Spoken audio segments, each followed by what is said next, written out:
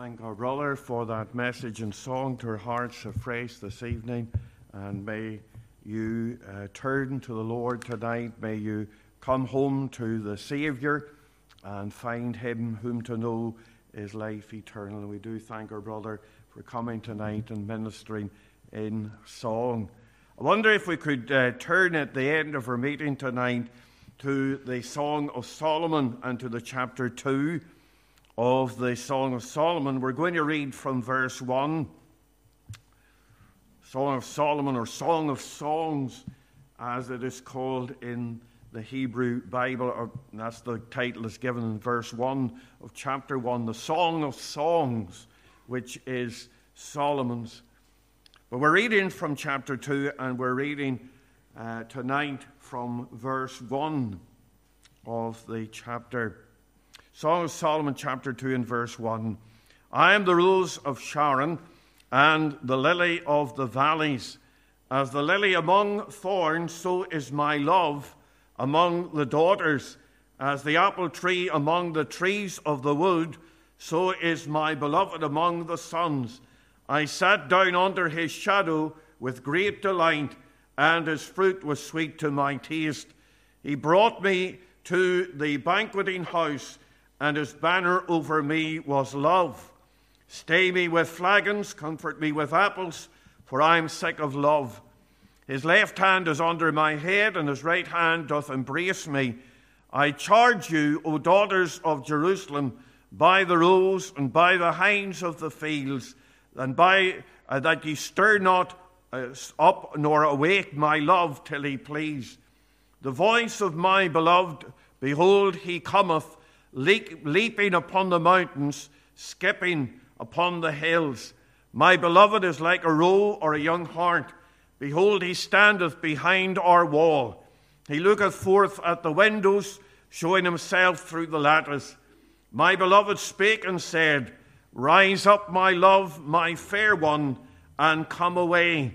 For lo, the winter is past, the rain is over and gone. The flowers appear on the earth. The time of the singing of the birds is come, and the voice of the turtle is heard in our land. The fig tree putteth forth her green figs, and the vines with the tender grape give a good smell. Arise, my love, my fair one, and come away. Amen. We know the Lord will add his blessing to the reading of his precious word to our hearts. Let's just unite in a word of prayer as we seek the face of the Lord. Our loving God and our gracious Father in heaven, we turn to thee in our Saviour's name afresh tonight. We thank thee for the reminder that we have had in the message and song, how we need to turn again to our God. And we pray, Lord, for those that wandered away from thee, those, Lord, that are in bypath meadow, Lord, that they might come home. And our God, we'd ask thee that thy mercy might be upon us, even as we think upon thy word afresh tonight. We think of the voice of the beloved, and we pray that men and women might hear the voice of our Saviour tonight, speaking to their hearts and speaking to their souls. For it's in Jesus' precious name that we'd ask these things. Amen. Amen. Now, the Jewish scholars and Christian commentators have the tradition of interpreting the Song of Solomon as a love poem between God and his people. I've heard heard somebody on the radio a few years ago mocking the thought that this is what we interpret this book as. There are many who would treat it as nothing more than sort of like a drinking song whose language is questionable. And many modern scholars will almost be unanimous in viewing the song as something of a celebration of carnal love between a man and a woman. And of course, there is a little bit of that in it. But right back into Jewish times, the Jewish Mishnah made it absolutely clear. There was a Rabbi Akiba who wrote in the Jewish Mishnah, and he said this: the whole world is not worth the day on which the Song of Songs was given to Israel, for all the scriptures are holy. but the Song of Songs is the Holy of Holies. And early and medieval fathers of the church shared the high opinion of this book, that it is a picture of God's love to his people. It is a picture of the bride and the Lord as the bridegroom here, and he's chosen the humble bride, and the Lord has chosen his people. He has drawn them to himself, and we can see the picture that has been drawn. But we don't need to go by what men have said, or the Mishnah, the Jewish Mishnah says, or what commentators say, because we can see that this picture is one that is used right through the Word of God. And we use Scripture to interpret Scripture. And that thought of the Lord being the bridegroom and the church, his people, being the bride, is one that is very common in the Word of God. For example, in Revelation 21 and 2, we think about the heavenly Jerusalem. And John said, I saw the holy city, New Jerusalem, coming down from God out of heaven, prepared as a bride adorned for her husband. And verse 9 says, Come hither, and I will show thee the bride, the Lamb's wife. So there is the picture. 2 Corinthians 11 and 2, the Lord says of his people, For I am jealous over you with a godly jealousy, for I have espoused you to one husband, that I may present you as a chaste virgin. So God's people are espoused to Christ. Then we read in Ephesians 5, verses 25 to 27, Husbands, love your wives, even as Christ also loved the church, and gave himself for it, that he might sanctify and cleanse it by the washing of water, by the word, that he might present it to himself a glorious church, not having spot or wrinkle or any such thing, but that it should be holy and without blemish. So again, there's the thought of the church as the bride being presented to Christ. Or Revelation 19, let us be glad and rejoice and give honor to him, for the marriage of the Lamb is come, and his wife hath made herself ready. And to her was granted that she should be arrayed in fine linen, clean and white, for the fine linen is the righteousness of the saints. And he saith unto me, Right blessed are they which are called to the marriage supper of the Lamb. So there's the engagement, and then there is the marriage supper that takes place in a time to come. So this picture of the Lord and his church is not something that we've made up or just lifted out of the picture that is given here. It is something that is common to all of the Word of God. And that language there, where it's called the Song of Songs, almost speaks to the fact that it is holy. It echoes the thought, and you'll think back maybe to the quote of the rabbi there, where he said the Song of Songs. What did he say? The Song of Songs was given to Israel, for all the scriptures are holy, but the Song of Songs is the Holy of Holies. And I don't think there's something that he plucked out of the air. The language of the Song of Songs echoes the thought of the Holy of Holies. So we're standing on holy ground here, and we see something of our Savior, and we can see the attributes, his love, his mercy, his persistence here, the way that he seeks out the bride, and so on. These are wonderful pictures that we have in the Word of God. But tonight what I want us to think about is the voice. Look at verse 8.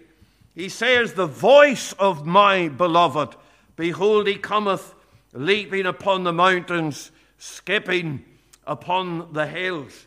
You know, in many prayer meetings, and probably before the meeting tonight, there were prayers that were uttered for sinners, and the prayer very often is in the form, Lord, might they hear your voice. Might they hear your voice, that the Holy Spirit of God might come and speak, that God would speak to sinners. Those are phrases that are very often used in the prayer meeting. when we're speaking about the unsaved, about the lost. And it is our prayer tonight that God would speak to you, that you might hear his voice. And it says, the voice of my beloved, behold, he cometh leaping upon the mountains, skipping upon the hills. I want you to hear the voice of the beloved tonight. And there are a number of things about that voice that I want you to think about just for a few minutes at the end of our meeting. And first of all, I want you to see the word that he speaks. Look again at the verse 8 there. He says, the voice of my beloved, behold, he cometh leaping upon the mountains, skipping upon the hills. And here's the voice of the Lord. And you'll see, first of all, that it is a loving voice. It is the voice of my beloved. He's called the beloved here. And that indicates that he comes with a message of love. And it hints of the fact that there is this loving relationship that there is. And the God who is unseen and who does not deserve we don't deserve any of his love, he invites us to fellowship here. And we think of the wonderful invitation that is given in the gospel. You think of what it is said in John chapter 10, verses 3 to 5. We think about the good shepherd. He says, to him the porter openeth, and the sheep hear his voice, and he calleth his own sheep by name, and leadeth them out. And when he putteth forth his own sheep, he goeth before them, and the sheep follow him, for they know his voice. We were thinking a little bit about this morning, how that the stranger will they not follow, but flee from him, for they know not the voice of strangers. And you think about the care of the shepherd. The shepherd will call the sheep. The shepherd will coax the sheep. The shepherd will care for the sheep. And we think about the good shepherd who cares for us today. And what greater demonstration of his love and his care than what he did upon the cross of Calvary. The Bible says that he loved us and gave himself for us. He loved us with that everlasting love. And now it's not an outward voice that we hear. It is the voice that we hear in the word of God, in the preaching of the word. Faith cometh by hearing, and hearing by the word of God. And God comes with a message of conviction, and he comes with a message of power, and he comes with a message that points out your sin, but it is also an invitation to come to him. And I'm glad tonight that it is a message of love. You know, there are many people today, particularly the Roman Catholic Christ, and he is a Christ to be feared. He is a Christ who had come with the voice of judgment, and it is a voice of judgment over us. But dear friend, that's not the voice of the real Christ that we hear. What are his words? He says, come unto me, all ye that labor and are heavy laden, and I will give you rest. And we need to come away from the Christ who is stern. And yes, he's one who does not smile at sin, but nevertheless, he comes with the voice of love and with the voice of invitation. He's not bidding you come to slavery. He's not bidding you come to something that will in any way be detrimental to you, but he's inviting you to come to himself, the voice of love. Fanny Crosby said, Jesus is calling the weary to rest, calling today. Bring him thy burden, and thou shalt be blessed. He will not turn thee away. Calling today. Jesus is calling, is tenderly calling today. He is tenderly calling you to himself. It is a loving voice, but also it is a powerful voice. Look again at the text of Scripture there in verse 8. Look at the voice of my beloved, what it is. Behold, he cometh leaping upon the mountains, skipping upon the hills. Now, the beloved here hears the voice of her beloved coming across the mountains and the hills. The indication here is that he's still a great way off, but she can hear his voice. And this indicates the power of the voice. And of course, in the Bible, we think of the powerful voice of God. Psalm 29 is one that speaks about the voice of God.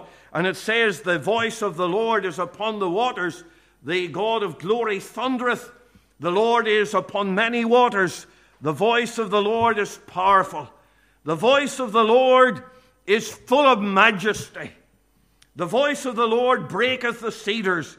He maketh them also to skip like a calf. Lebanon and Syrian like a young unicorn. The voice of the Lord divideth the flames. The flames of fire. The voice of the Lord shaketh the wilderness. The Lord shaketh the wilderness of Kadesh. The voice of the Lord maketh the hides to calve, and discovereth the forest, and in his temple doth every one speak of his glory. The powerful voice of God. He breaks through the blue skies. His voice comes from the very heavens itself, the voice of the Lord. You can't ignore the voice of God. Oh, maybe in sickness, God has been speaking. Maybe through circumstances, God has been speaking. Through his word, God has been speaking. And the voice of the Lord is becoming more powerful in your experience and in your heart. It's a powerful voice. Do you hear his voice, sinner, in the meeting?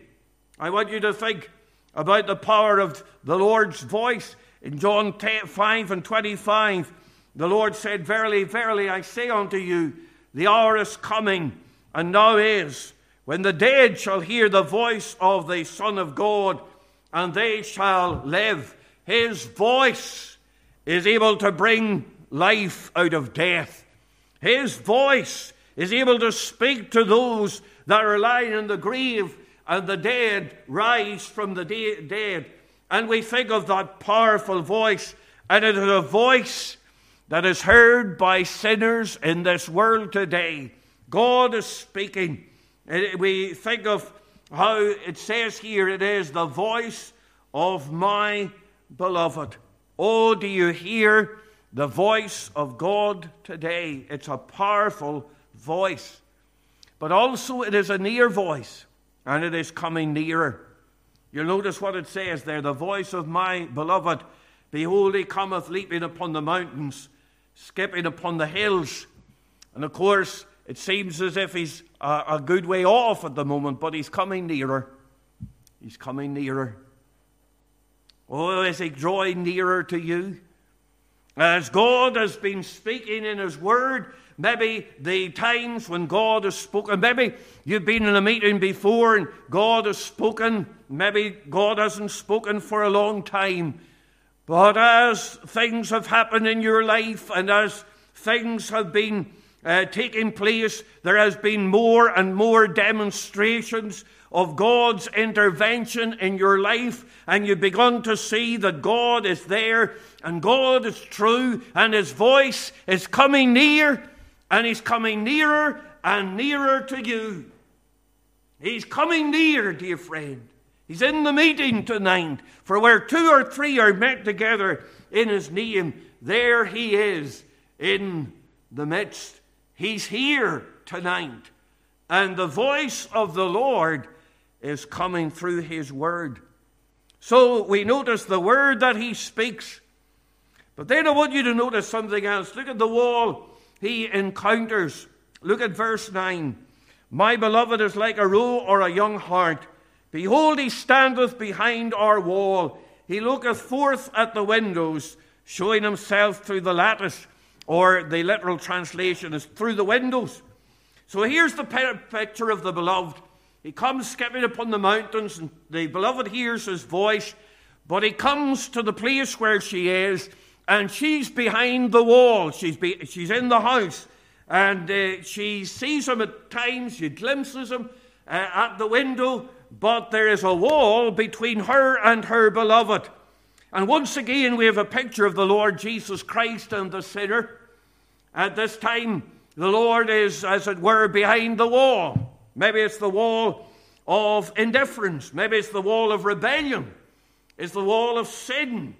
And the Lord stands behind the wall. And there's a wall. There's a separation between you and your God.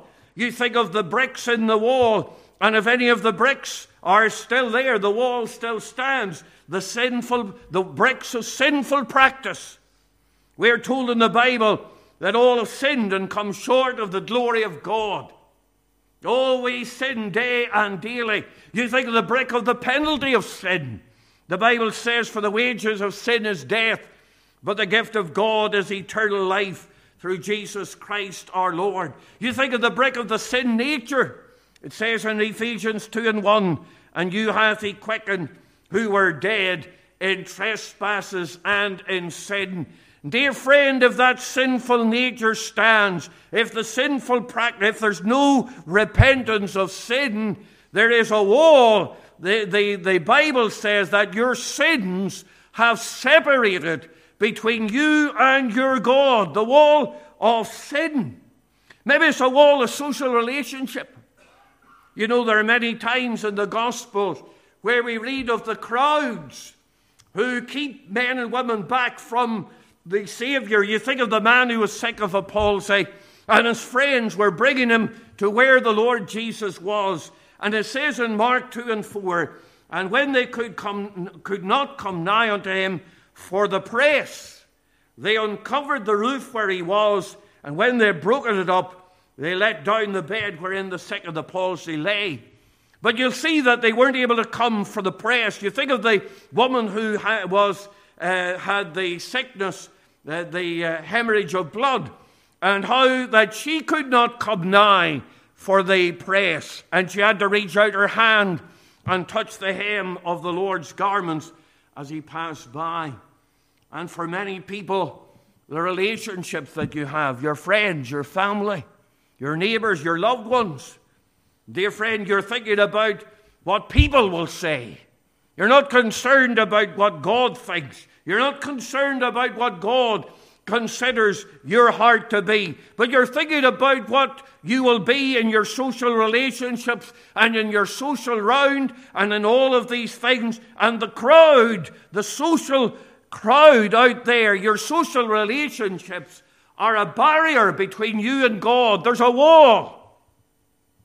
Maybe it's the barrier or the wall of smugness or self-satisfaction or self-importance, pride. You won't admit that you're wrong. You won't admit that you've done anything wrong. Or maybe you think that God should treat you differently. You think of Naaman, the Syrian captain, and how he came to Elisha the prophet, and how he wanted the prophet to do something great. Elisha just sent out a servant and told him to go and wash in the Jordan 7 times, and he would be restored, and his health would be given back. And he was absolutely flabbergasted, and he couldn't understand why the man of God didn't come out to meet him and greet him with all the customary niceties, and that he would be treated as a man of importance as he thought he was. Oh, how pride gets in. We don't admit that we're wrong. We don't want to come out in front of other people. We don't want to change in front of other people. Oh, pride is a barrier. Pride is a wall that will keep you away from the Savior. But I want you to see that in spite of all the walls here, I want you to see that there are times when the Savior comes and looks through the window. You know, there was the Lord, and he was outside the wall. But there were times when he would look through the lattice, and at times the beloved could get the glimpse of her beloved outside, or the bride could get a glimpse of her beloved outside. Aren't there times when God comes, as it were, into your life and looks through the window? There are times when God just breaks in. You think of what it says in the book of Revelation, chapter 3 and verse 20. And the Lord says to the church at Laodicea, "Behold, I stand at the door and knock. If any man hear my voice and open the door, I will come into him and I will sup with him, and he with me." You know, the Lord looks through the window. He knocks at the door. He's knocking at the window. He wants you to invite him to come in. He wants to come into your life. He wants to come into your existence. He wants to come into what you do and what you are day by day. Oh, at times, as you sit in a meeting like this, or maybe sit talking to other Christians, you're getting a little glimpse of the Lord. You're getting a little glimpse in the meeting. Here and there, you're seeing something of Christ. Oh, dear friend, open the door and let the Savior in. He's knocking at your heart's door. There he is at the window looking in. Oh, will you seek the Lord as your Savior? We see something of the word that he speaks, and we see the wall that he encounters. But one more thing that I want you to see, and that's the way that he directs. Look at verses 10 to 13. He says, "My beloved spake and said unto me, Rise up, my love, my fair one, and come away. For lo, the winter is past, and the rain is over and gone. The flowers appear on the earth. The time of the singing of birds is come, and the voice of the turtle is heard in our land. The fig tree putteth forth her green figs, and the vines with the tender grape give a good smell. Arise, my love, my fair one, and come away." Come away. Isn't that what he wants? He's looking through the window. He's knocking on the door. And he's saying, "Come away." Now, in order to come away, you have to leave something behind. And what he's asking the woman, the beloved here to do, is leave behind the walls. Leave behind the barriers.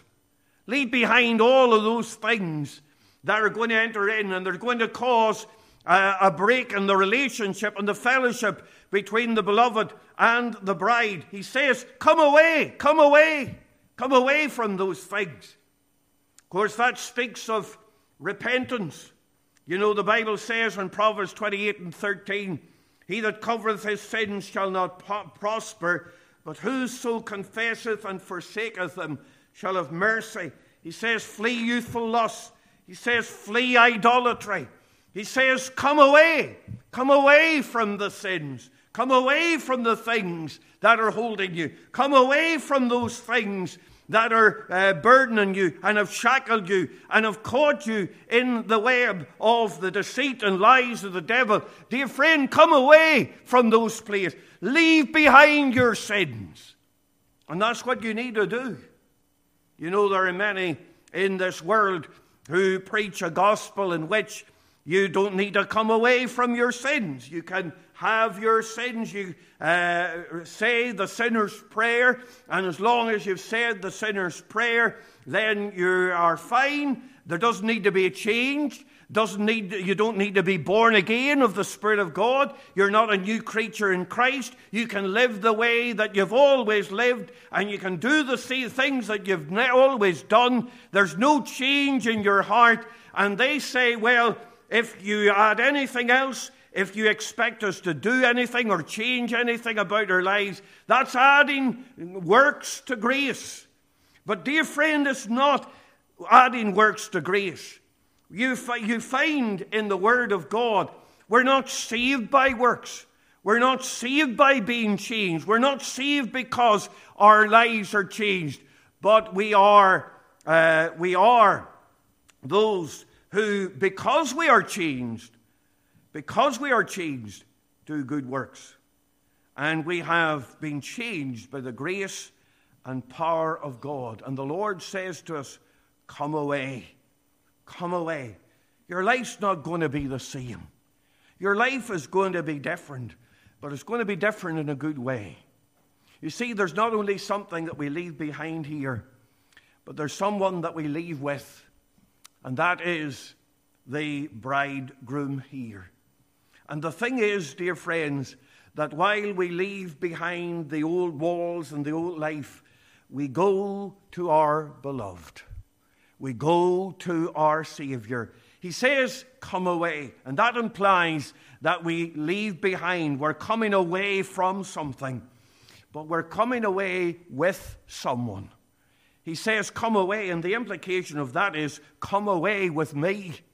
Come away with me. And the Lord is inviting us to himself and inviting us to be with him throughout all eternity. You say, how can he do that? Only because of the cross. Only because of what he has done on the center cross of Calvary. He has broken down the middle wall of partition between us, and he's able to bring us to himself, and we're able to come to him and be with him throughout all eternity. Oh, do you hear the voice of the beloved? Do you hear the voice of God tonight? He says, arise, come away, come to me, be with me. Be in that place of rest and peace and blessing throughout all eternity. Oh, dear friend, maybe tonight you've heard the voice of the beloved. God's voice has been speaking in your heart, and you've heard the words of the preacher, but it is more that God's voice has been speaking to your heart. And he says now, arise. Don't lie there. Don't go on in your sin. Don't continue in that place where there is the wall and the barrier. The Lord's looking in. You see a glimpse of the Lord here and there. You hear his voice. But dear friend, as yet you've not come to him. Arise, he says. Come away. Come away. Oh, will you come tonight? Will you come and trust the Lord Jesus Christ as your Savior? May you come and find the Lord as your Savior and your God. Let's just bow in a word of prayer. Our loving God and our gracious Father in heaven, we do thank thee for the admonition, this picture of the voice of the beloved. And Lord, we want that men and women might hear thy voice in the meeting tonight.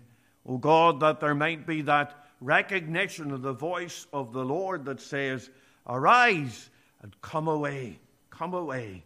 Oh God, that men and women might leave behind their sin, leave behind their old refuge of lies, the things that would be a barrier between us and our God. And we pray, Lord, that they might come away and find the Lord Jesus Christ as their Savior. Bless thy word and write it upon hearts for Jesus' sake. Amen. If God has spoken to you tonight, then we would invite you to the Savior, and that you'll come and find the Lord Jesus Christ, whom to know is life eternal.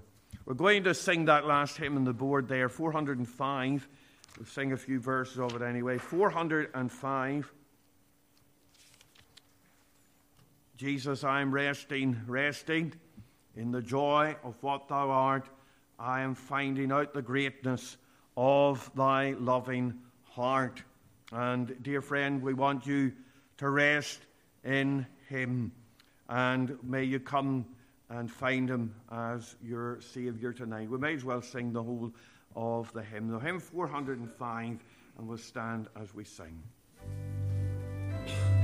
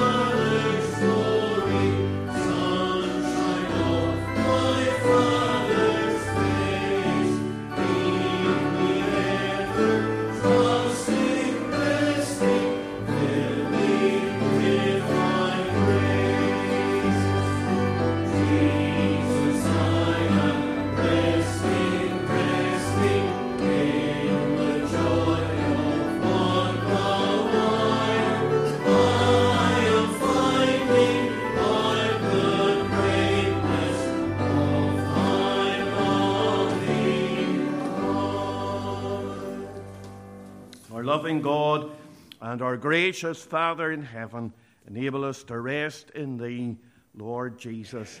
Part us now in Thy blessing. We pray that Thou wouldst take us to our homes in safety, and may the grace of our Lord Jesus Christ and the love of God and the fellowship and communion of the Holy Spirit rest and abide with Thy people until Jesus comes and calls, and until the end of this short, uncertain, and fleeting day of our lives. Be with us now, for Jesus' sake. Amen.